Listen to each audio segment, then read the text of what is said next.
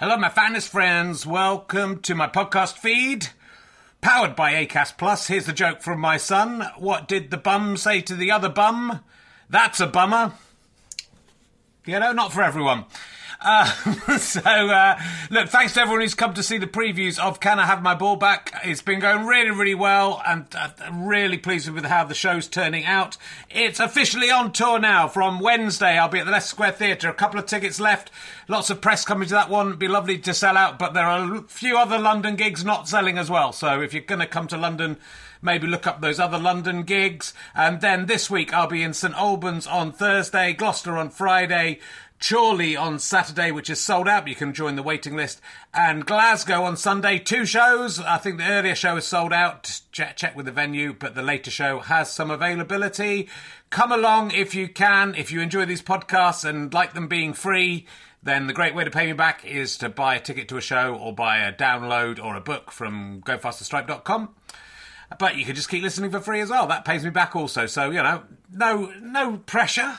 But I'd love to see you there. If you just know me from the podcast and don't know me as a stand-up, I'm pretty good as a stand-up. It's a good show. I think you're going to enjoy it. It's only made about 7 men faint so far. So, you know, are you brave enough to take the challenge? Let's sit back, relax, and enjoy whichever podcast you're listening to now. Millions of people have lost weight with personalized plans from Noom. Like Evan, who can't stand salads and still lost 50 pounds. Salads generally for most people are the easy button, right? For me, that wasn't an option. I never really was a salad guy. That's just not who I am. But Noom worked for me. Get your personalized plan today at Noom.com. Real Noom user compensated to provide their story. In 4 weeks, the typical Noom user can expect to lose 1 to 2 pounds per week. Individual results may vary. You should celebrate yourself every day. But some days you should celebrate with jewelry. Whether you want to commemorate an unforgettable moment or just bring some added sparkle to your collection, Blue Nile can offer you expert guidance and a wide assortment of jewelry of the highest quality at the best price. Go to BlueNile.com today and experience the ease and convenience of shopping Blue Nile, the original online jeweler since 1999. That's BlueNile.com. BlueNile.com.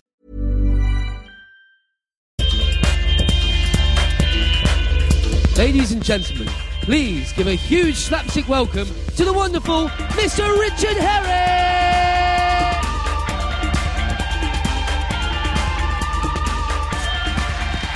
Thank you. Oh, lovely to see you all. Hello, Bristol. How lovely to see you. Thank you very much. Welcome to the show. We're at St George's in Bristol. Welcome to Richard Herring's Loving Slapstick Twattery podcast. Though I was hanging around with the people who pulled down the statue of Colston the other day. They call it RHLSTP. I don't know if that's going to... Oh, there are some people in. That's good. Because it was sort of like a hybrid slapstick festival at the Bristol Slapstick Festival. So I'm doing a chat. But we're going to put it out as a podcast as well. So it's a little bit of both. I was talking about the Colston guys to my 4-year-old son as we were passing by the place he was thrown in, and he was very keen to jump in and see the statue in there. It's a shame you didn't leave him down there, but never mind. It's a shame, you know, people love old Colston here in Bristol. It's a shame what those guys did, isn't it? I think in the 1990s we were talking about how when we played the Colston Hall, we were saying it's nice to see a venue funded by slavery, and but I think it's all changing now. We wouldn't go to the Colston Hall. We're at St George's, named after St George, he killed some dragons. He'd probably be in trouble these days, wouldn't he, for killing endangered species. That's it. You can't judge people by the standards of today. That's the... All right. So I just want to say briefly, this Slapstick Festival, Barry Cryer was obviously such a huge part of this festival, and sadly died a couple of days ago, just before we were doing this. And I was very, very lucky to know him as a friend, but also he did do my podcast back in, I think, August to September. So we've got if you get a chance to watch or listen to that podcast, it's an amazing tribute to Barry. It's all him. He's very, very funny, and possibly, I think, his last appearance on stage, which is very. And there's a lovely bit at the end where he just waves at the audience, and it's a very fitting tribute to a great man. I just wanted to tell one story about him. One of his stories was when Stuart Lee was doing very well in Edinburgh with one of his comeback stand-up shows, and Barry went up to him in Edinburgh one night with a kind of face like thunder and saying, he was very cross with Stuart. Stuart said, "What's wrong with me? I'm very angry with you, Stuart." And Stuart was, what's happened? He was really playing this, I'm very angry with what you've done. And Stuart said, "What?" I said, "That I did that vomiting into the anus of Christ routine. I've been doing that from the 60s, since the 60s. You totally ripped me off." And knowing Stuart, I know for a second he'll have thought, "Oh, God," before he realised it was a joke. So that's the man. He was an incredible man. So this is a tribute to Barry. This festival, this podcast, I'd like to do that. But let's crack on. Hopefully tonight's guest won't die in the next 3 or 4 months. Hopefully, fingers crossed, let's hope not. He's probably the curse of Alistair has struck again. There's three down, three guests down so far. Of about 350, it's not bad. One of them was Nicholas Parsons. I mean, it's not that. My guest tonight, and this afternoon, in fact, is probably best known for his appearance as Harry Taylor in Heartbeat. That's why we're all here to see him. That's where we remember him from. Will you please welcome the amazing John Culshaw, ladies and gentlemen?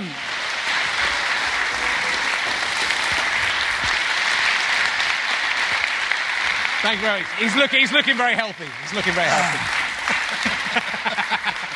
Hello, John. Hello there, Richard. How are you doing? Love to see you. I remember that part in Heartbeat. Yeah, well, because you've done a few acting roles. I'm presuming this wasn't an impression of someone. In a way it was. Was it? Okay. It was sort of based on a younger Alan Sugar. Okay. That's where I based it. And also based on a producer I knew called Richard Hearsey, who sort of spoke in a similar kind of way. So I thought, a 60s entrepreneur. Oh, good. That might sort of hang together quite nicely. Yeah, good. Was it Nick Berry era Heartbeat? No, it wasn't that era. It was a few. I think Nick had regenerated into other policemen later than that. But yeah, around about 2006. Happy memories. Yeah. Near Goathland in the North York Moors. Okay. And the pub that they used in... You see, I never expect... This is the joy of your interviews. I never expected Heartbeat tales to emerge.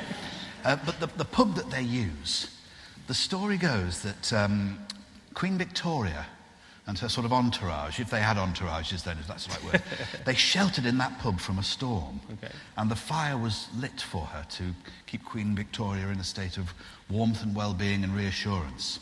And so the story goes, they've kept that fire burning, never let it go out, ever since. And filming that Heartbeat episode, it was on a very hot day and the fire was going. So. You chucked a bucket of water over it.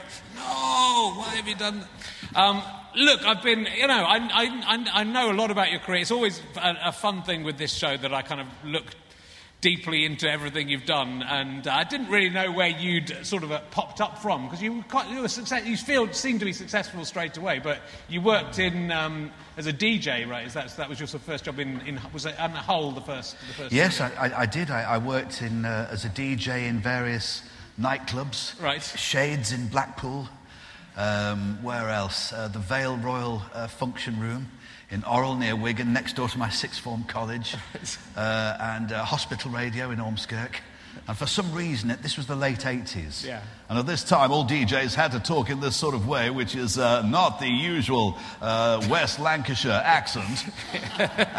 And you had all the same sort of anecdotes ready. That was Level 42 and Something About You, and they get their name from the world's highest car park, the top of which is Level 42. So... Yes, happy DJ days. And so I've heard you saying that there was a sort of receptionist at the radio station who kind of pushed you into performing more. It was a little bit like that. Yeah, this was at Viking Radio in Hull. Yeah. And I think I'd been doing the afternoon show, and I would pepper the show with voices, just as a party trick, really, as a bit of temporary distraction. And I think in these days, this would have been about 1989, you know, so I would have done a lot of Frank Bruno. You know, maybe Terry Christian off the Word, you know, people like that kind of thing, you know. All those sort of like voices of the era, you know. I sort of did, I did Terry Christian there, but with the motion of Paul McCartney, you know. Wasn't really meant to go that way, but hey, whatever, peace, you know. And I was heading home that day, and Anne-Marie, the receptionist at Viking Radio, she was sort of like the Kylie Minogue of Hull. She's still a friend even now, and she said in this lovely Hull accent, you know, don't waste the fact you can do all these voices, you know. Never mind talking in between Madonna records. You know, get an act and do what Bobby Davro does. So yeah, that was a little moment when I thought. So you took that and then started doing stand up with it. Or yes, it was certainly a moment when I thought, well, yeah, maybe I'll give that a try. Yeah. And one of the guys who wrote the radio adverts, a chap called Paul Sather, was also a bit of a dab hand at writing gags. So we'd go to the pub for a few sessions, and he'd write some gags to go with my voices. Yeah. So I remember the gags at the time. Billy Connolly's Scottish cousin, the more the merrier. You know, stuff like that. Yeah. And I'd just fashion a little 3-minute act. And I did my first. We all remember our first stand-up act, and mine was at the Saltend Labour Club in near Hull. And this was a real old school LE kind of compare. Yeah. You know, most of the time he spoke like Huey Green when he was talking to the people on the audience there at Saltend. Beautiful place, beautiful place. He had this Huey Green style about him. And then the rest of the time, he'd like go back to Hull, you know. Just like talking. He says, right, I'll introduce you. You'll come on, take Mark off me, and then you've got 10 minutes. Okay, all right. Hi there, ladies and gentlemen. Got a great act today for you. He's come from Radio Viking, just up the road. Will you please welcome Mr. Don Colstrone? And I was going through, you know, the various impersonations of John Major, Billy Connolly, Terry Christian, all the characters of the era. And he walks on stage, mid-act, yanks the microphone out of my hand. God. And I'm thinking, good grief, what on earth? It wasn't going that badly. You know, there was a few merry little titters, it was fine. And he yanked the microphone off me. Just to let you know, ladies and gentlemen, the onion sandwiches will be served on that trestle table tonight. Not at the usual kitchen door. Please leave the way clear. Thank you. Back to you, Don. And so what was the break that kind of got you? You sort of moved into radio and Spitting Image and stuff. So how did you make that leap? It was, once again, I think the start was at Viking Radio. I interviewed Lenny Henry, who was performing at the New Theatre at that time. And we started just having a bit of a laugh with voices, you know, back and forth. And he was so full of energy and brilliance. And I was playing along.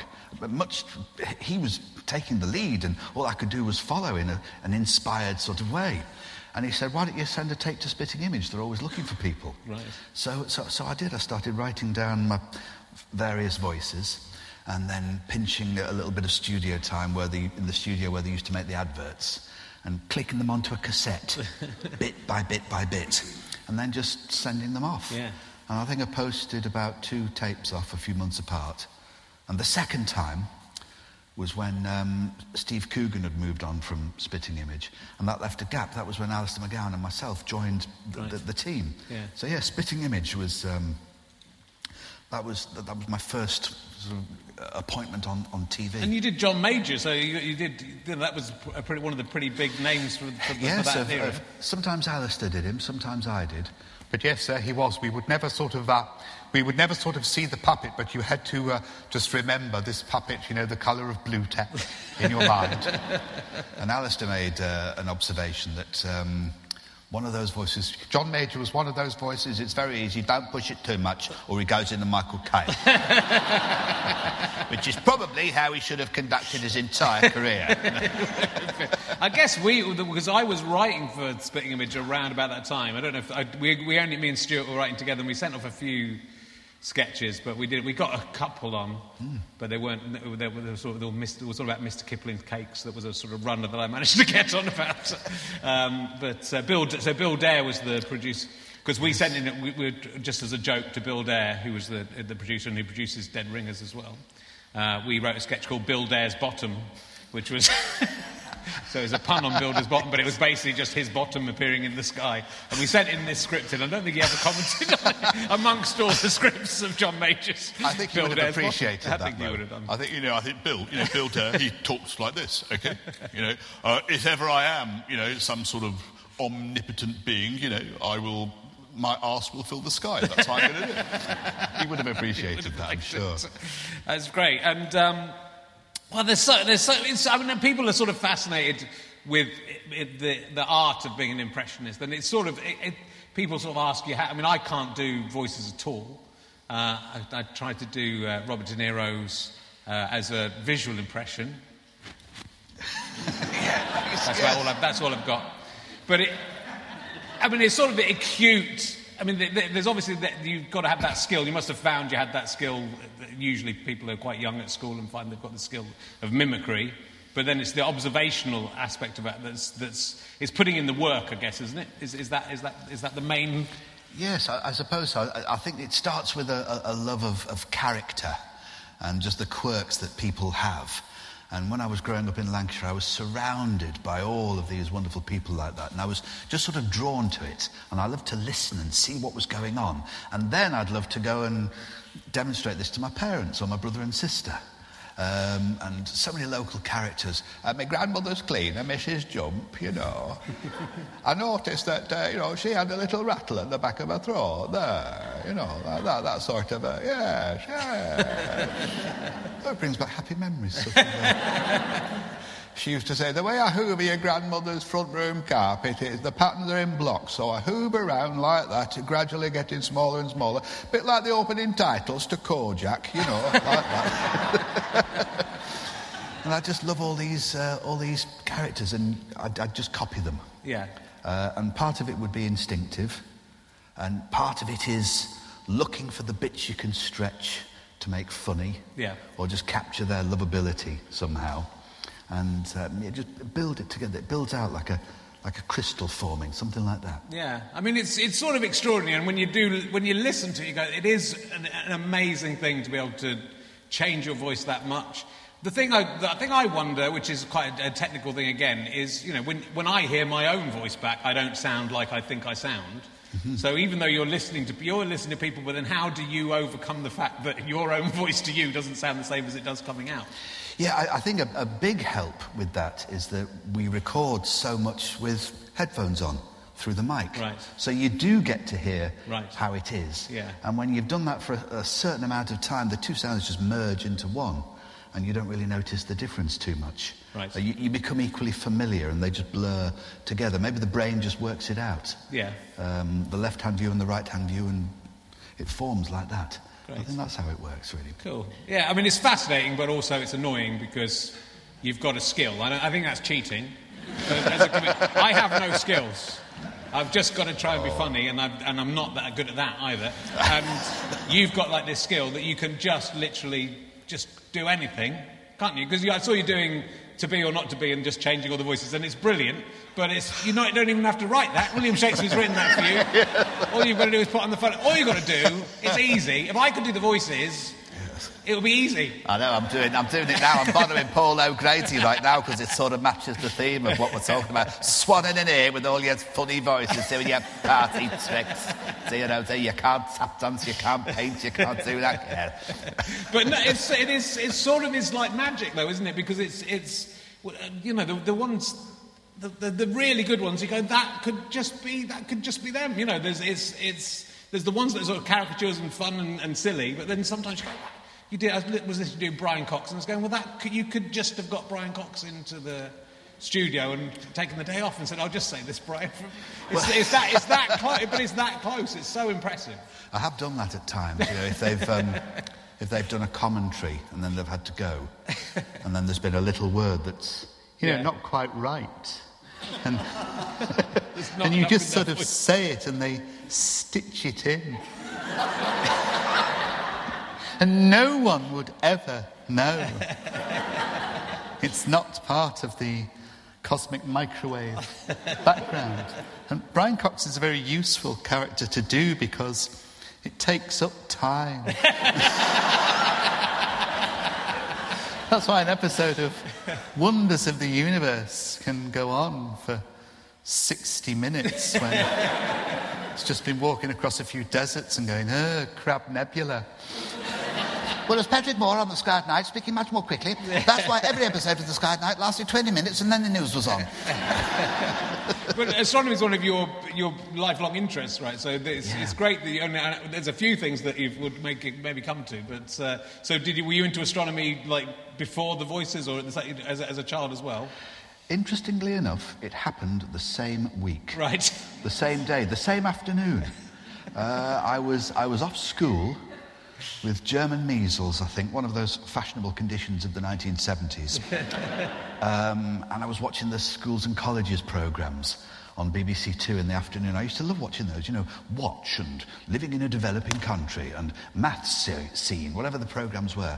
And eventually, at the end of the schools and colleges programmes, there was a repeat of The Sky at Night.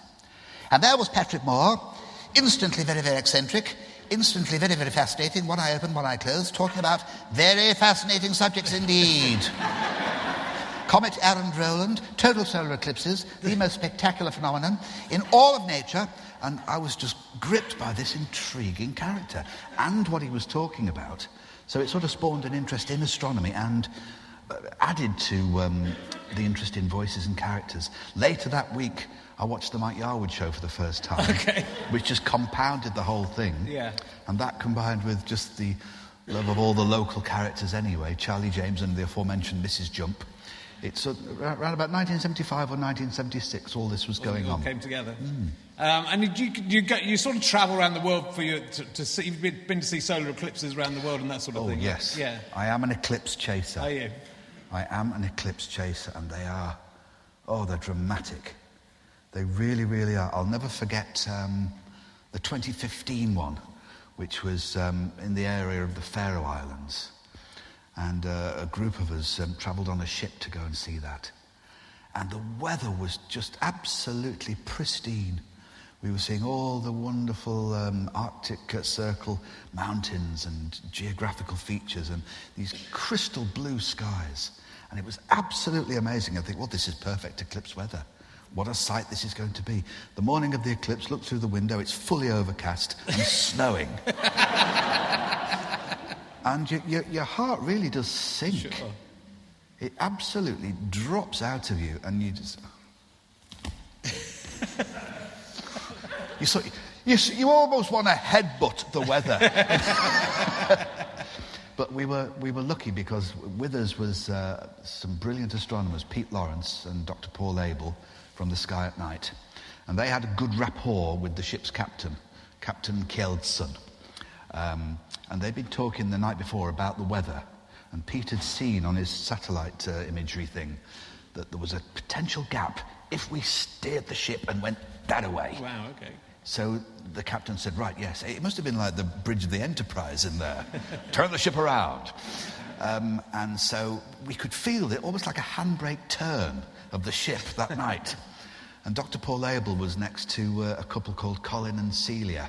On the very thin wall in the cabin, he could hear all their conversations.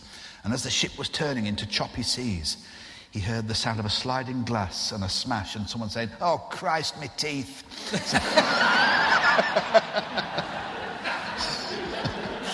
But sure enough, following Pete Lawrence's lead, once it was about 10 o'clock, the clouds began to just... There were cracks appearing. Then they widened. Wow. And then by the time of the total solar eclipse, the totality, which I think was about 10 past 10 that morning, it was as if the clouds parted like the waters of the Red Sea, and there was the total solar eclipse. And it was just flabbergasting.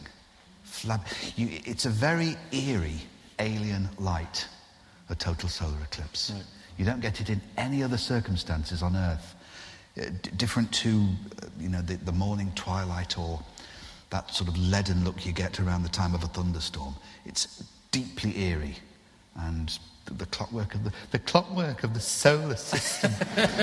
It's a wonderful Well, it thing. is, it's easy to forget, and I suppose because many of us live in places where the light is so bright all the time that you don't... In fact, even this morning, my daughter came, and I remember staying at my parents' house in Cheddar, and my daughter came and woke me up and said, I want to show you something beautiful, and she opened the curtains, and there were just lots of stars, but it reminds you of how incredible it is when you see that, and you see... the other day she showed me one star in the sky at our house, and she opened this, and there, this sort of early morning beautiful skyscape of stars. Yeah, so it's a wonderful thing. Well, that's great to have an interest that takes you out around the world. I suppose the other thing about what you're saying, though, the bit that you can. With great power comes great responsibility in terms of being able to do other people, because presumably you could do adverts in other people's voices, and of course you have famously tricked people with your voices. The most famous one being with Tony Blair, I suppose. Oh yes. It was. This was the time when I was working with Steve Penk at Capital Radio, and he'd been famous for doing these comedy phone calls for a long time, where he'd say, "Hello, yes, I'm calling from the council. Yes, hello," and he'd sort of take on this like a Mancunian John Cleese persona and just sort of hammer down the door and just get people going, and then everyone would be laughing at the end of it when he revealed what was going on. And whenever he needed a character voice, then he'd bring me in, and it was wonderful working with him. It was, to contribute to Capital Radio in that way was terrific. And there was one time I said, this William Hague fellow, he might be good for such a distinctive voice. He might be quite good for some calls. And Steve, who always saw the most direct way through to anything, he said, right, well then, we've got to call Downing Street. Okay. Are you sure? Yes! Where else? We will call Downing Street.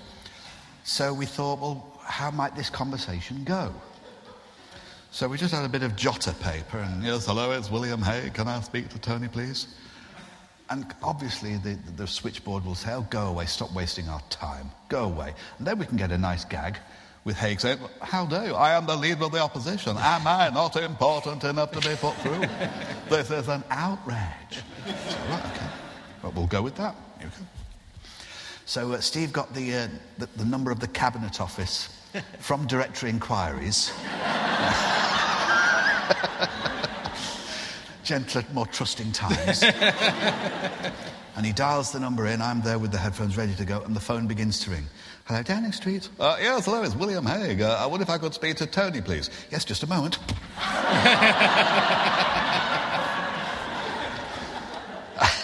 And Steve's bouncing up and down on his studio swivel chair, saying, she's got to get him, she's got to get him. Oh, God, what are we going to do? We'll have to say something. Well, those notes can go. And then she came back. Sorry, who did you say was calling? Oh, yes, it's William Hague. Oh, you sound fine again now. I thought you were an imposter before. And then a gap that felt like hours. It must have only been a few seconds. And then that voice appeared. Hello? Hello? You could see the teeth in your mind's eye. Hello? Yes, hello, Tony? Yeah? Hello, it's William Hague. Just thought I'd phone it for a chat. Everything okay? How are you? Don't work too hard. And this, famously, was when Tony Blair realised something was up, because Hague always, probably with a lot of, Yorkshire sarcasm, never called him Tony, even though it was the time of, just call me Tony.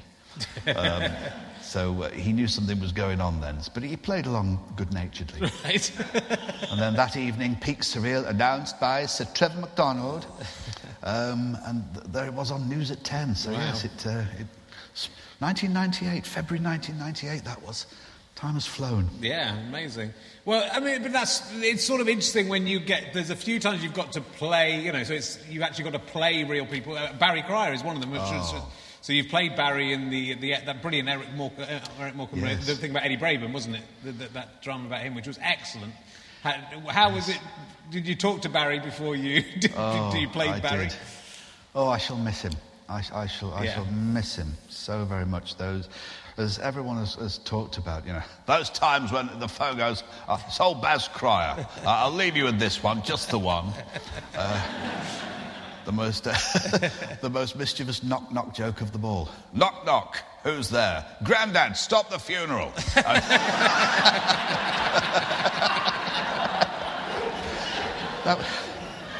Barry delivered these gags with just that twinkle. Yeah.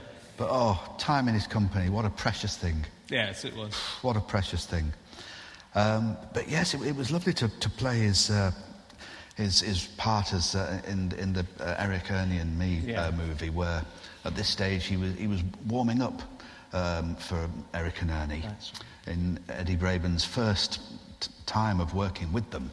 And so there he was, and he was, why is abbreviation such a long word? Oh, bless you, move about a bit. Yes, one of the better, cheaper acts. All those wonderful, wonderful lines. And I think originally Barry's son, Bob Cryer, was going to play it. Oh, yes. But then for some reason he wasn't able to, and so I stepped in and spoke to Barry, got his permission, got his blessing, and all that sort of thing. And so, it was a lovely... I think I just had the right hair. There's the element of that. And I was listening this morning on that, again, on a similar theme, to a sort of more serious thing when you did the David Bowie show about his last album, which is a really great half an hour of radio. Yeah, it's sort of... And you doing him serious. I mean, not that it wouldn't be... You wouldn't do so, but it's serious David Bowie... Yes, it was. I jumped at the chance to do that. It was a real honour to play Bowie, but also, as you say, to play a serious narrative where you weren't just aiming for the gag. A sketch is like a bank job. The setup, the middle bit, and then the punchline, and you're out of there. To let the story fully flow along, and it was written by a huge David Bowie fan, David Morley, who's a very prolific radio producer, worked at Radio 1 and many stations, big David Bowie fan, and knowing his catalogue and all that information that a true fan knows. And directed by Dirk Maggs, who makes movies for radio. He's the most fantastic audio producer. And just the chance to... I was always a Bowie fan, but to go into that studying mode of listening to all of his interviews and listening to more of the music in a different frame of mind, I just ended up smitten by him, really. And I'd love the way that, the way he would talk and the way he'd be thinking of ideas at the same time, and those ideas would be forming and everything like that. And just to see this mind and imagination at work. And this wonderful clip, and the words have stuck with me ever since. And he said, the other thing I'd say is if you feel safe in the area that you're working in, you're probably not working in the right area. Always go a little further into the water than you feel you're capable of being in. Go a little bit out of your depth. And when you feel your feet aren't quite touching the bottom, then you're just in the right place to do something exciting. And that was the first clip of his that I'd said. I thought, right, I will remember that forever. Yeah, it's great. And it was the right sort of sensibility to go in to play that part. Do you think you might do more things like, because it feels, I haven't really, I suppose you occasionally see, I suppose Coogan's doing Jimmy Savile, so it's a similar thing. But almost in radio, it's even better because it's, you're not distracted by the makeup or whatever, or trying to look like someone. It's just, it seems like such a great... Is there anyone you would like to do a sort of serious, more serious stuff about? I do love doing these, as we say, where you can let the characters stretch out over a whole narrative, over a whole story. Yeah. I've done it with Alan Wicker recently, in a drama called The Other Side of the World. And that was a wonderful way that he would speak. There was those characters that every impersonator had to do. I love the way that his voice at the end of each word, each syllable would have this sort of gentle way of fading off in that way, in a true broadcasting style. I'd love to play, my goodness, hoping to do Les Dawson soon, a one-man tribute to Les Dawson. Because I just loved the style and the heart to Les Dawson's writing. Yeah. So erudite, and then the punchline comes in, and like a custard pie in the face. We were so poor, the ducks used to chuck bread at us. Who else? There's so many. I've enjoyed playing John Pertwee Yeah. In some of the Doctor Who audio novels with Big Finish Productions. I love the great elegance of John Pertwee with that sharp resonance. But yes, so many that would be wonderful to do. Benny Hill would be fascinating to play in a biopic. Yeah. That's one I might stick my hand up for. And also ones that you didn't expect you'd be asked to do. In a few weeks, I'm playing Huey Green in the story of Lena Zavaroni and her career in life. So Huey Green in that is kind of a narrator, sort of an all-seeing person that the audience sees, but not the rest of the cast in the story. Right, okay. So that'll be interesting. I never expected that to come, but Well, that'll he's be interesting. interesting character. All the things that come out about all sorts of... I mean, it's not as bad as some of the 70s people, but he's Paulie Yates' dad, isn't he? Yes, exactly, yes. Yeah, so there's so much stuff going on with those guys. It's sort of fascinating, but that's what it's sort of... Because in a way, as an impressionist, you do an impression, you do John Majors, and then there's not much call for it anymore now. But, when the John Majors and Edwina Curry story comes up, you're back in. It's almost doing a drama. It's almost like you have the present time, and then there's a little orbital period, and then it comes back in a different context, in a retrospective way. Hey, I'm Ryan Reynolds. At Mint Mobile, we like to do the opposite of what Big Wireless does. They charge you a lot, we charge you a little. So naturally, when they announced they'd be raising their prices due to inflation, we decided to deflate our prices due to not hating you.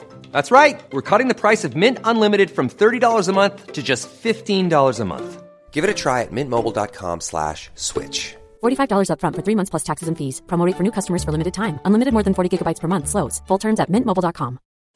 Since 2013, Bombas has donated over 100 million socks, underwear, and T-shirts to those facing homelessness.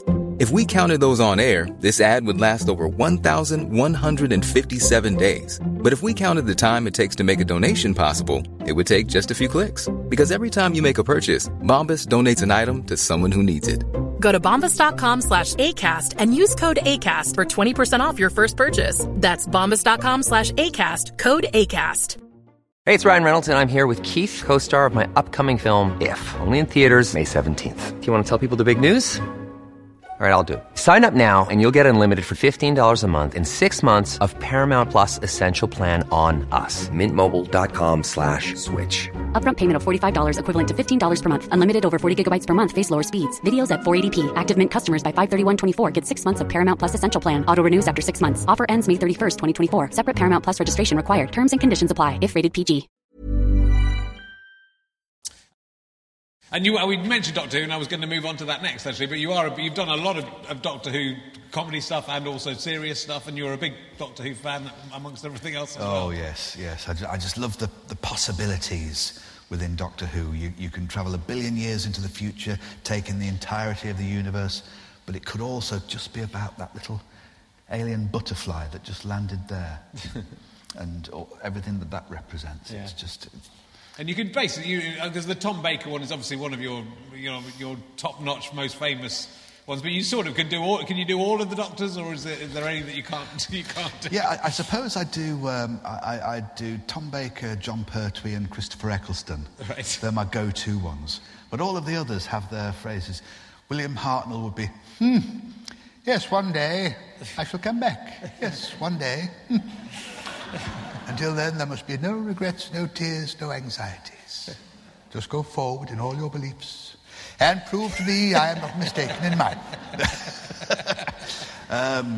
Patrick Troughton, the era of the Five Doctors, about 1983 for him. Oh, dear. His voice had mellowed. Brigadier, I think our past might be catching up with us. Run! Yes, of course, the aforementioned Brigadier, Nicholas Courtney. Yes, wonderful chap. Splendid fellow, the Doctor. All of them.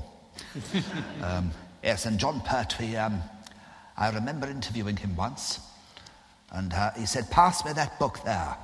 Because I'd been sort of describing how my name used to get mispronounced in school, cauliflower and all these sorts of names. He said, pass me that book. And he read all the different mispronunciations of his name that he'd had. Yes, Jan Putrid, Master J. Peewit, Joan Plough, right there. I hope you feel better. And then with Tom Baker, you have that... you see, it's affected my entire body language. Let me sit in a more elegant way, yes. The endless anecdotes with Tom Baker. I've been lucky enough to record with him a few times with Big Finish Productions in a studio in Tunbridge Wells, and his chair is there, a bit like Alan Bennett class in that Hale and Pace sketch. Yes. This lovely with an antimacassar there, and he sits there telling all of these stories. Yes, there was a lady. She always had an owl. She had several owls. She carried them with her. Yes, I think the owls were convinced that she was their mother. I think she incubated the egg between her tits. And this stream of consciousness anecdotes just pour out of him. Fascinating. Yeah, we worked with him in we did a show called Lionel Nimrod's Inexplicable World, and he was Lionel Nimrod, which was just usually introducing, and so we didn't meet him for ages, but then for the final episode he came in, but it was just, it was... that's the only way to express it. I remember we had Sarah Smith was our producer, who was quite, she was youngish, she was sort of our age, but quite serious and austere, and she came in to the green room, just look at her, sticking her tits out. She just had to go, oh, well, anyway, now... But yeah, he was, and still is, thank God. I look back at that, I was thinking about the other day, because he just turned 88 the other day, and I was just thinking, so that was 30 years ago, so I'm sort of about the same age, Tom Baker. That's the mind fuck with all these things, I think, when you suddenly go, it's like back when we first went to the Light Entertainment Christmas parties, Barry Cryer would be, oh, wow, there's Barry Cryer.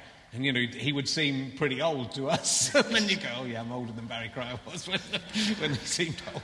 Yeah, that's it's hard to imagine isn't it? I think Tom Baker himself said once, yes, now I'm at the stage of my career where the children who watched me now employ me. I think there's an element of that, because he was absolutely my doctor, and you and me are nearly the same age.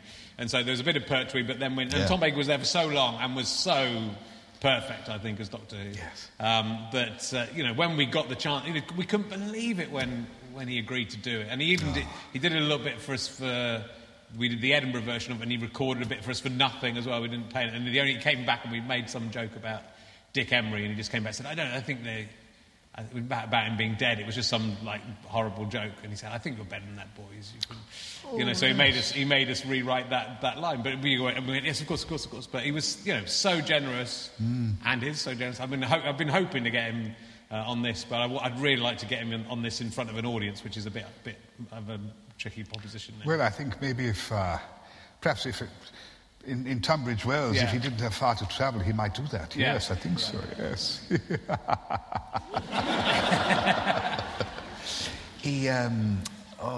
I remember he would always do the voiceovers on commercials, and the sound engineers would always make sure that they kept that tape running to get all the gems that he would come out with between takes. Some absolutely glorious ones, and usually he'd round off. He might have said, there's a bouncy castle for the kids open all weekend just off Junction 9 of the M62. Then he'd chuck the script away and say, there, I can make Whippet shit sound like Shakespeare.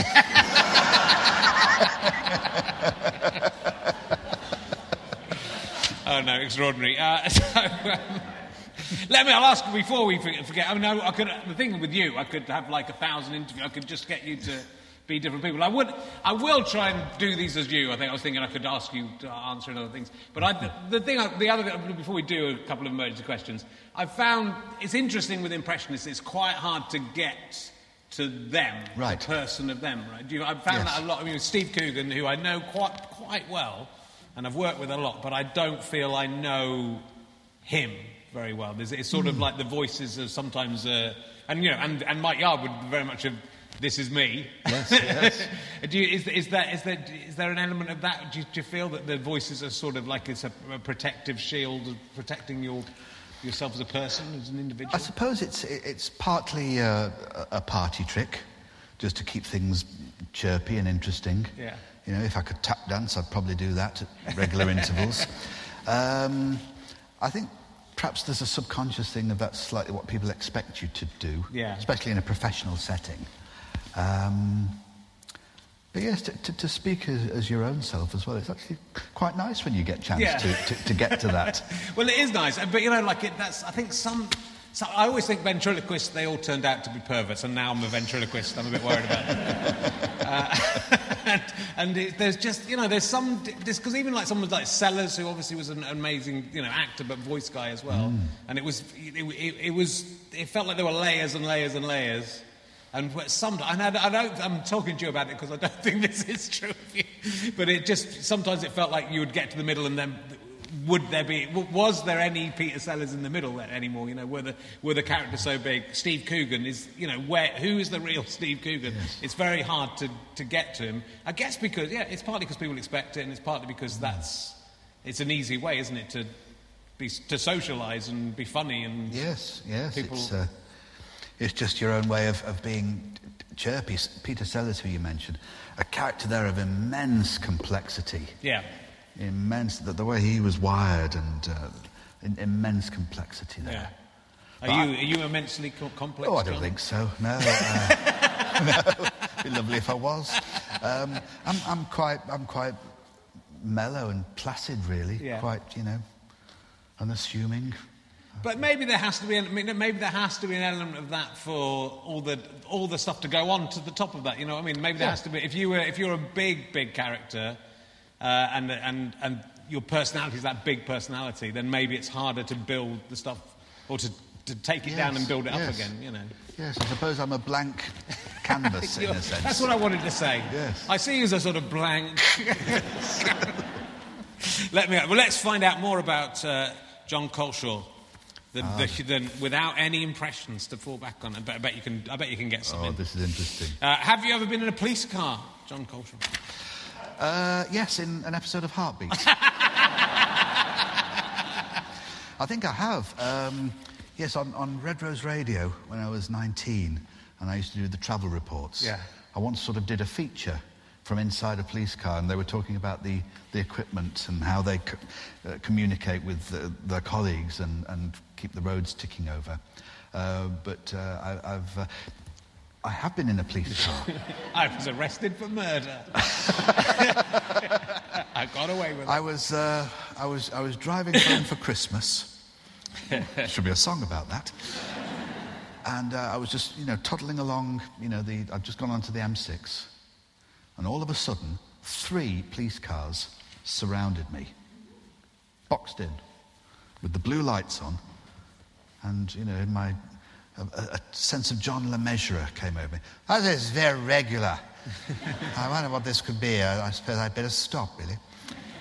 So I stopped, and then these police got out of the car like Imperial stormtroopers. You could almost hear the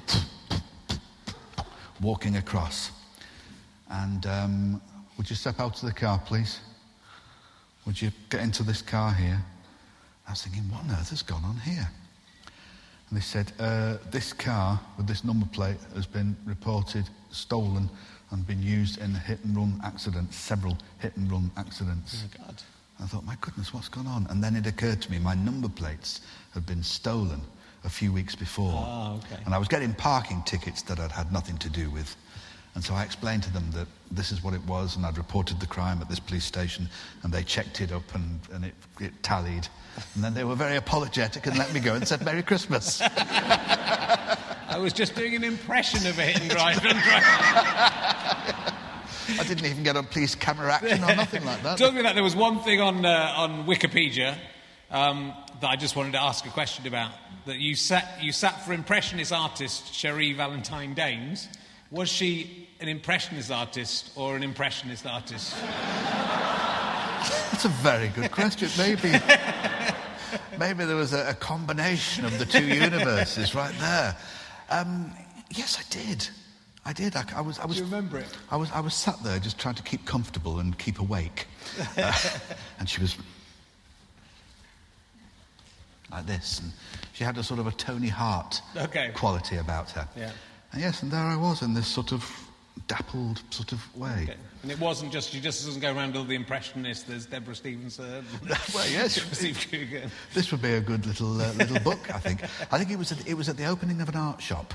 Okay. And I was doing a bit of a turn just to say we're open sort of thing. Okay. And leading up to that, the idea was for me to sit there and be painted, which was rather a pleasure. Very good. All right, I'll ask you another emergency question. Let's try something. If all the museums and art galleries in the world got together and said, we love your impressions, and we've all decided you can have one thing from one of the museums and art galleries in the world and you can keep it, what piece of art or, thing from a museum, artifact from a museum would you like to possess? Wow. Yeah. Oh, there's a great question. My brain is working like a Google search engine to try and find something.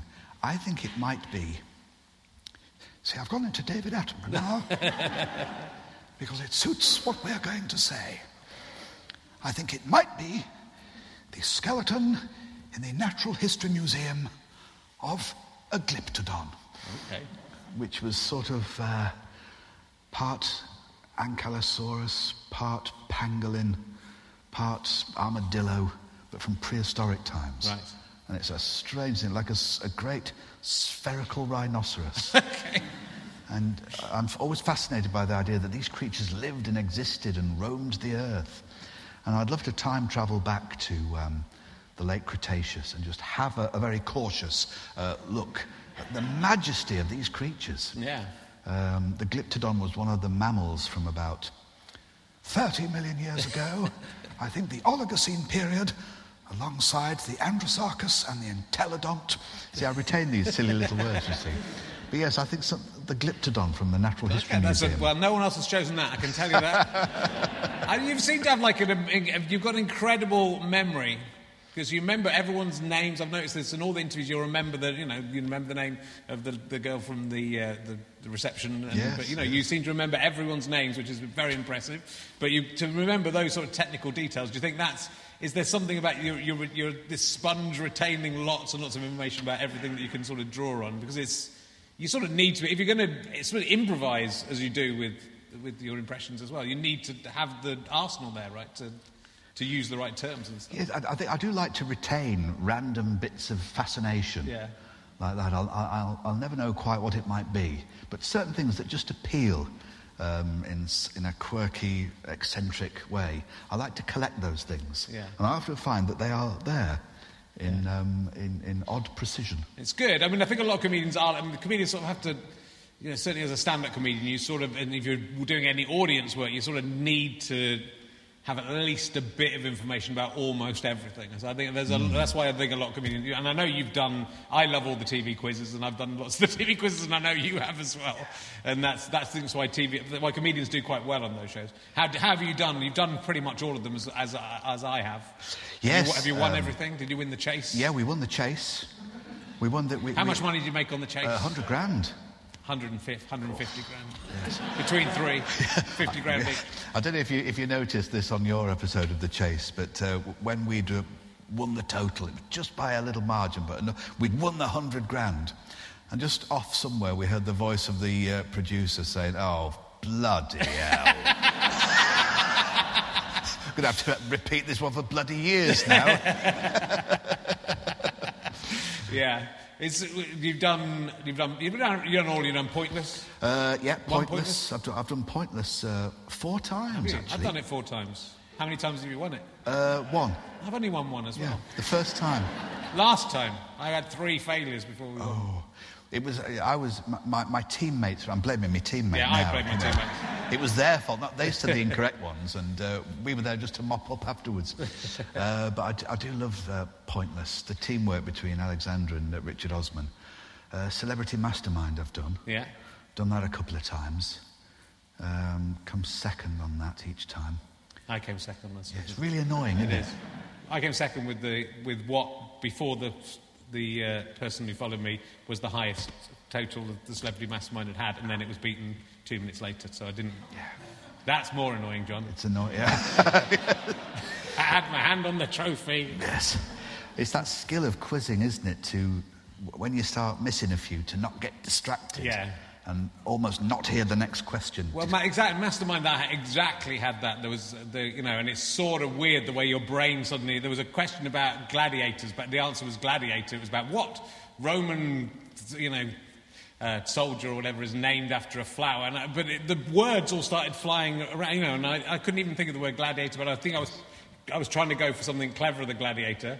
And then, at the beginning of it, and then I missed the flower and everything. And then the next question, I realised halfway through the question, I was still thinking about the gladiator one. I did manage to answer it somehow, but I hadn't heard half of the question because I was off. It's so true, isn't it? Yeah. Your thoughts mix up, and it's quite distracting, the whole setting of a quiz.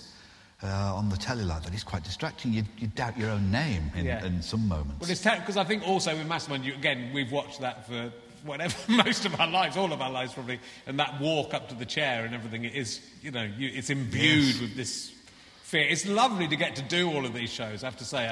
It's one of my favourite things about being slightly famous, that I can get to go. It's the only way to go on TV now, is to go on Pointless. But I actually just have you done House of Games? You'd be great on House of Games. I'm doing that in March. Oh yeah. I'm looking forward to that. It's a really good fun, but it's all done in a day. So it's 5 shows in a day, and that's one where there was a moment in that where I knew the answer to something, and then suddenly it was 5 minutes later, and I missed someone else's one came in, and I realised we were 3 questions. I just zoned out because you're doing. That was by Thursday. You've done 3 shows already, and then it's this very intense. And by Thursday, 2:00 in the afternoon, your brain starts. You leave your body behind. Like, that's good advice, actually, Richard. I'll keep that. I'll keep that knowledge for when I do it. Just keep the attention. Yeah, I think going. After lunch. I think we do episode 4 after lunch, and just I don't know. Take some kind of drugs that will wake you up. Take some cocaine with you. It's such a relaxed, collegiate show, isn't it? That you need these things. It's very. I really love it. I love Osman. I think he's just sort of awesome at everything he does. He's very rude to me. He's been on my show a few times. He's very rude. He's rude about my mum. He sort of does it with love, though, doesn't he? Yeah. He does it in a certain way, which is... Yeah, but, you're great, really. He's good. He's a good kid. So I was very interested, actually, as well in... I think I may have seen this show, but I can't remember if I did, but where you actually... was it called Alter Egos? Oh, yes. Where you interview people as themselves. It's just such a great idea. Yes. Who did you do on that show, and how did people respond to? I think a pal of mine who produced a lot of those, Richard Lewis, may even be here today. Yes, memories of Who Wants to Be a Millionaire there with the coughs going on. That was enormous fun to do. It was interesting the people who chose to do it. Right. Big personalities chose to do it. Chris Tarrant was one of those, and I remember how he was sitting even to this. He, nothing like me. And then Patrick Moore. I think in another universe, Patrick Moore would have been a vaudeville entertainer, and there he was, and we were arguing about cricket and everything like that. Who else did we have? The wonderful Dale Winton. Oh, great. Dear Dale, with that lovely voice there, that wonderful, smooth, dancing voice like that. It was. I mean, the pressure's really on, though, for you as an impressionist, if you're talking to so your impression is up against the actual person. Well, it's great, you can directly copy it. Yes. You can tune right into it. And you think, right, that's where you are. Okay, you're doing that, I'll do that with my leg, I'll do that. And you can get into this mirror imaging. And afterwards, it was a thing that I did on other shows. Right. I did the same with Ozzy Osbourne on an episode of Parkinson, which was... me and Ozzy Osbourne did a margarine advert together once. And he was looking there, he was looking at, the I can't believe it's not butter. He said, it's like fucking yellow axle grease, this. And he'd say, what's that word there? How would I say it? Polyunsaturates. And also, where else did I do that alter ego thing? I think with Parkinson. I think I interviewed Parkinson as Parkinson, except I was the I was the Parkinson from the 1970s, and he was in his present day form, and we were sort of comparing time zones, you see. And it was yes, in a few weeks I've got a wonderful interview coming up with a very good entertainer actually, Rod Hull, an emu. Yes. Oh, have you? Oh well. Oh, you'll enjoy that. Yes, I bet I will. This fellow with the crazy hair and his awkward bird. All right. If you think that's an awkward bird, wait until you meet Meg Ryan. It's such a good... I mean, I just think... I can't see why that isn't on TV every week. I think it's such a good idea. It feels like you could do it as a podcast, maybe, and be in control of yourself. Because I think just that ability to do the autobiography, and that's even better, you know, if it's a different time zone and one of you knows stuff that the other doesn't know. That's a really fascinating concept, I think. Yes, maybe worth a revisit there, I think it is. Maybe worth a revisit. Yeah, the different time zones, as you say. Yeah. So they've got something to compare. Because I think it's, you know, it's the imagination, you know, because it's this core skill and it's really impressive, and then to be able to do all these different things with it, and some people just fall back and, you know, I think in the past especially, I suppose Mike Yarwood sort of was almost the first person to do it, possibly, was he? Or certainly to the degree he did. Yeah, certainly. First big-time Saturday night TV impersonator, yeah. And then I think a lot of people just sort of copied him for a while, and then it's finding your own way, which obviously Dead Ringers, which, I mean, has been going for a good long time now. It's been on and off, has it? 22 years it's been going. Yeah, 22 years. So you've sort of found your own way with that, with the team. The team's changed a little bit over the time, right? But it's... Yes, there's Tom Jameson and Nev Fountain, the core writers, are still there. Lawrence Howarth, the script editor. But new writers do keep coming and going. Bill Dare, the producer, he's very much a mentor of new writers. And he will bring them in. And I think Bill has got this idea. He knows the sense of how Dead Ringers, it's sort of got its own attitude towards things. Yeah. It's got its own sensibility and tone, a sort of an impudent sense somewhere between Private Eye and the Beano, perhaps. But it's got an attitude of its own, and it's that over the top of the gags.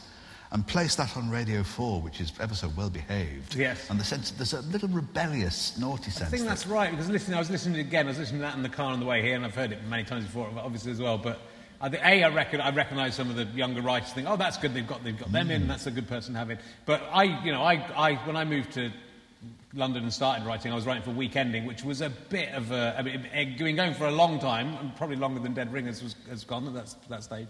And it had got into a bit of a rut, and I didn't like writing for it, I have to say. It had got a bit too formulaic, but it did feel, listening to Dead Ringers, that, you know, it feels fresh, and it feels like, you know, there's the people who've been writing forever, but there's new people coming in, and that is exactly what I thought. It felt like a fun show to be asked to work on, you know, as a young writer especially. Yes, it's the way I get the news. I would much rather get the news from reading a Dead Ringers script than watching the endless news of social media and everywhere. It's a lovely way to get it, but they've got that wonderful skill, the writers, and it's particularly pertinent with Boris Johnson, because if you just sort of make him the clown and bumbling around, you're sort of helping him in a way.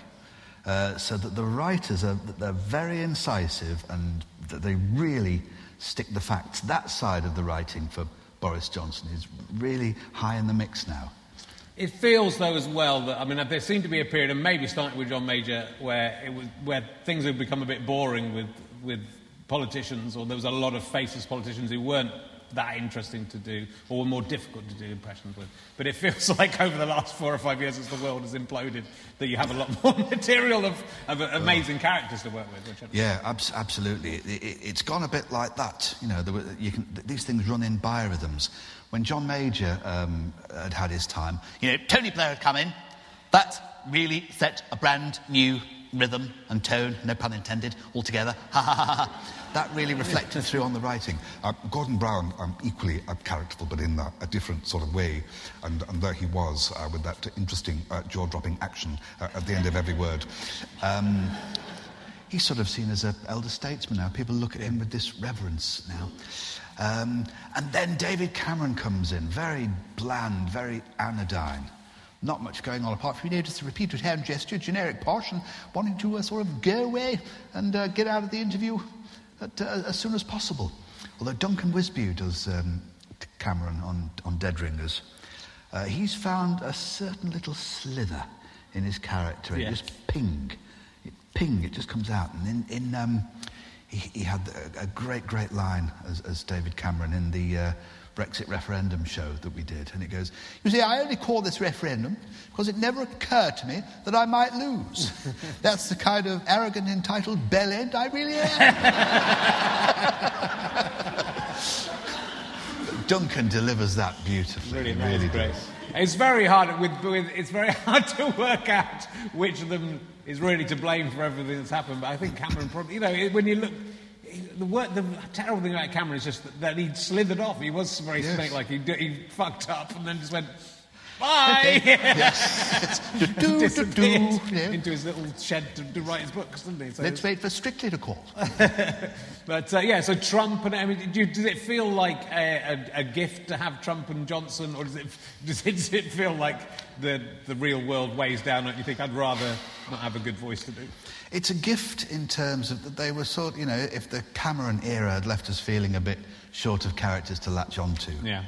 Trump and Boris Johnson felt like great quantitative easing. Dropped in like two Olympic-sized pool dollops of rancid blancmange. There you are, work with that. The Donald, I suppose you could have something about.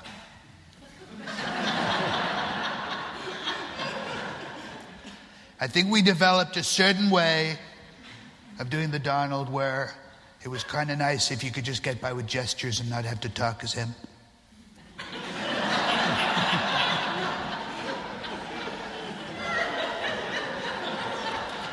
That's his Las Vegas neon, isn't it? It almost feels, with Johnson and Trump, that they have almost looked and thought, how can I do a comedy caricature of a politician, and how can I, but it's all they're so exaggerated themselves as people, and you certainly feel with Johnson that was a deliberate thing, and I think probably with Trump as well. That if I can turn into this caricature, people find me funny, it sort of does. The people who find me funny and don't like me, it's still they're finding me funny, and I get something from that, and the people who. Just like arrogant bellends for some reason. I want the most arrogant bloke who cares most about himself more than anyone else, and 50% of us are going to vote for him, whatever he does.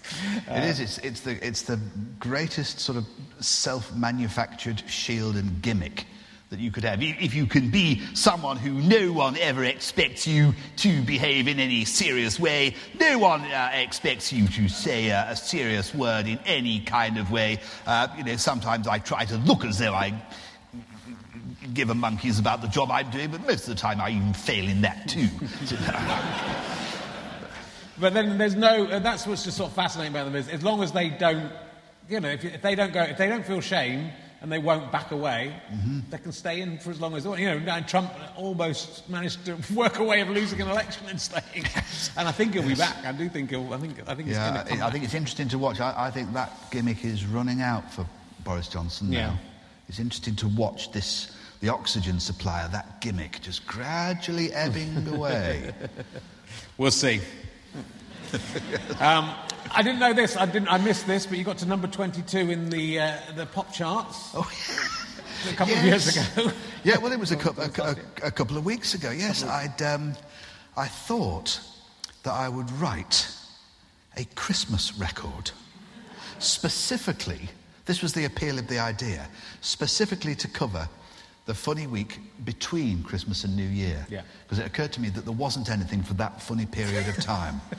So I got together with a couple of friends, a brilliant musician called Michael Bannister, who's played with Texas and other bands, and I'd written this song, sort of channeled Chaz and Dave and a bit of Status Quo. And we came up with it. And I was interviewed by Chris Moyles, and the thing went to 22 in the iTunes chart. Pretty good. And then it went out again. There might be a reason why no one's written songs about that particular week before. Yeah, I suppose. It was all about, lazy sofa days and people queuing up shopping, and it's making the news and kind of that. It was inspired by watching Chas and Dave's Christmas Knees Up. Right. On Channel 5. And I thought we need a song like that for this funny week. But we'll give it another run next year and see. Yeah. I always find that it's the perineum, a lot of people call that, or there's one, so there was a better one than that someone came up with that was more Christmassy. But there's I feel sorry for the people who die in the last week of the year, because they usually miss. I think Betty White was one this year, but you miss out on the looking back at the year, and then you're not in the next one, so you die in that week. So, I mean, Betty White was big enough, I think, to overcome the disability of dying at that particular time. And is this true? I saw this. I don't know where I saw this, but are you going to be playing Jeff Tracy in Thunderbirds, or have you done that? Oh yes, I do that in the Audio Thunderbirds. Wow. Okay. Yeah. I do. I play. Yes. Stand by for action. Yes, the wonderful voice of Jeff Tracy, superbly created by Peter Dineley back in the day, and it's one of those where you can be very heroic. That's right, son. Thunderbird 3, engage. Stand by for action. Thunderbirds are go. But it's quite interesting if you relax even a little bit. It's not too far before you'll probably come to rest at Sir Terry Wogan.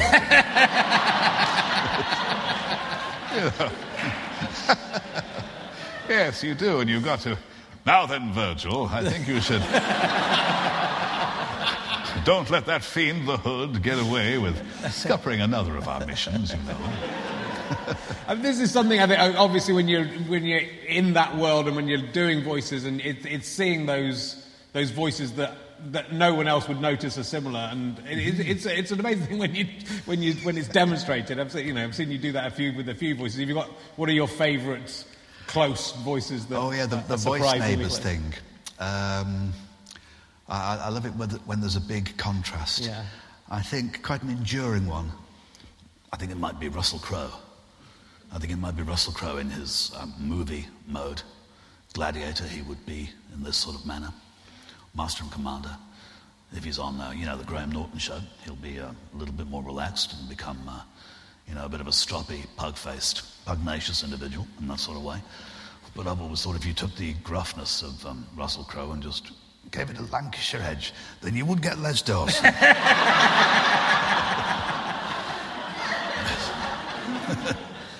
My name is Maximus Decimus Meridius.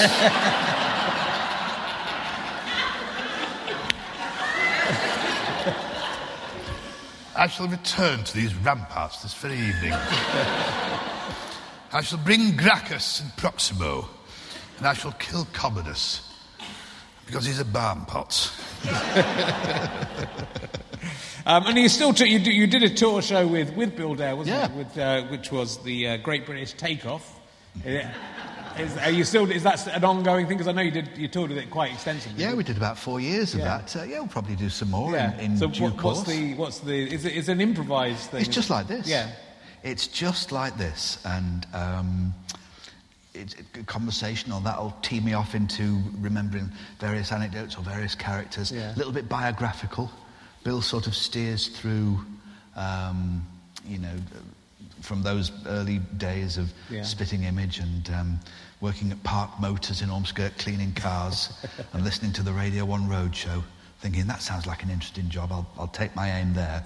So yes, it's quite improvised, but a bit biographical as well. Cool, that's great. And what's going to be coming up in the future? Have you got anything exciting planned, or are you?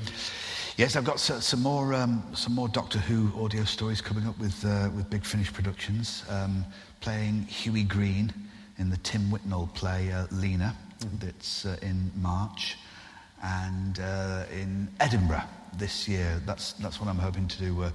My one-man play tribute to a very splendid fellow who may or may not sound a little bit like it. Great. Well, it'd be interesting to see. I'm not sure whether what I'm doing with Edinburgh this, but I think I've heard it's going to be every single comedian in the country is going to be up there. So I think it'll be a big celebration of getting back. Hopefully, getting back to some kind of normality. Did you find the lockdown time difficult? Were you not being able to get out, or were you doing lots of things? It was just a time to adapt, wasn't it, really? Just embrace the simplicity for a time. Everything went on to Zoom, didn't it? Yeah. You know, sort of a comedy gig that you might do in a live space would go on to Zoom and become a charity sort of interview, a bespoke little TV piece rather than a live show for the organisation involved. So yes, it was just a case of adapting to this new sort of two-dimensional zone and making out what you can, the best you can with it. But yes, I suppose I enjoyed the simplicity and the chance to pause for a little while and just gather your thoughts. Yeah, I think there was lots. I mean, it'd be really interesting to see what the Edinburgh Fringe is like this year. There was one last year, but it was just a few people who went up, and I think it sounded like it was a bit like the early days of the Fringe. It was a bit more kind of crazy and people trying stuff out, and far fewer acts up there. So I think this year it might just be back to being an unwieldy amount of people. But we'll be ready for it. I think, won't we, by that time? We'll be ready for it. And you've done the Fringe a fair amount before, right? Yes, I've done the Great British Takeoff show there a couple of times. We've done Dead Ringers live there a few times. I remember my earliest memories of it was simply just travelling up with Radio 4 and recording a live version of a show there, either Dead Ringers or First Impressions or And This Is Them, some of those panel shows. Lovely to go and do that in Edinburgh. Yeah, it's great fun. Well, look, it's been really fantastic to talk to you, and there's so much we could have talked about, and we've got through lots of it, so that is absolutely fantastic. Ladies and gentlemen, please give a massive round of applause to the amazing Jon Culshaw. Well done. Thank you so much. Really good. Thank you. Thank you very much, everyone. Have a good night. You have been listening to RHLSTP with me, Richard Herring, and my guest, Jon Culshaw. Thank you very much to the Bristol Slapstick Festival, everyone there, Chris Daniels, and all the people who looked after my children over this weekend while my wife, Katie Wilkins, had COVID, so was at home. I'm indebted to my director and producer and friend, Chris Evans, not that one, and also to everyone at St George's for having us during this lovely recording. This is a Sky Potato Fuzz and GoFasterStripe.com production for the internet.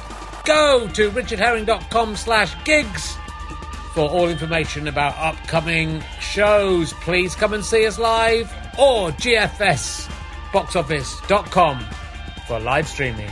Thank you very much. Goodbye.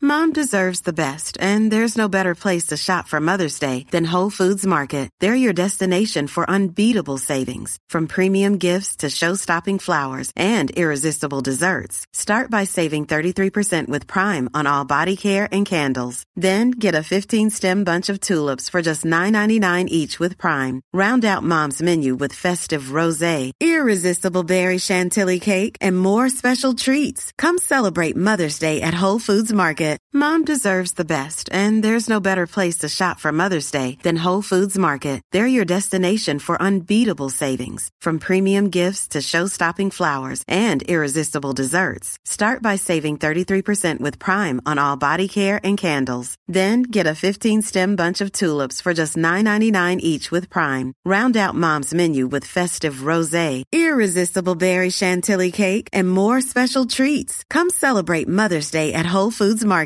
Need new glasses or want a fresh new style? Warby Parker has you covered. Glasses start at just $95, including anti-reflective, scratch-resistant prescription lenses that block 100% of UV rays.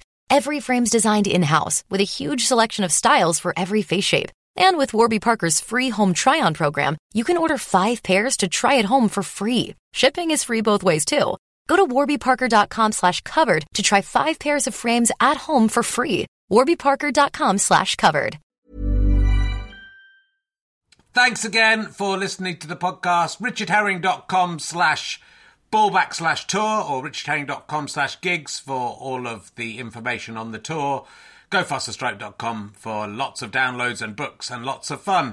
Thanks for listening. Go and listen to another one. Tell your friends about the show. Tell your friends about the tour. I love you all. I'm out.